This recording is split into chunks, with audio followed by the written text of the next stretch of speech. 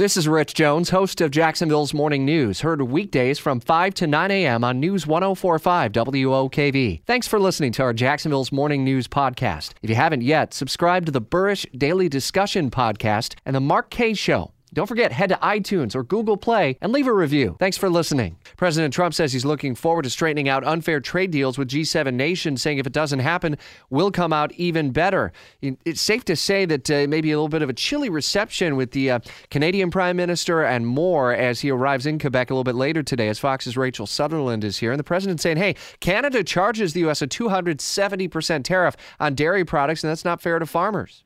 That's right. That's what the president is tweeting this morning. He's saying he hopes to straighten out what he calls unfair trade deals with G7 countries. He says also on Twitter, if it doesn't happen, we will come out even better.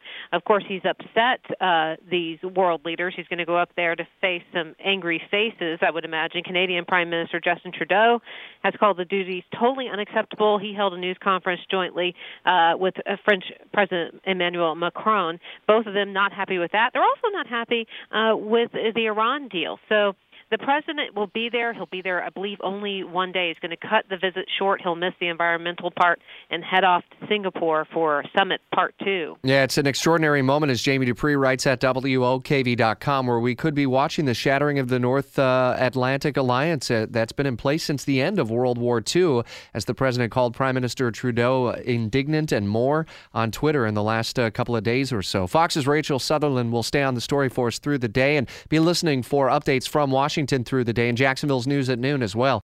For the ones who work hard to ensure their crew can always go the extra mile, and the ones who get in early so everyone can go home on time, there's Grainger, offering professional-grade supplies backed by product experts so you can quickly and easily find what you need.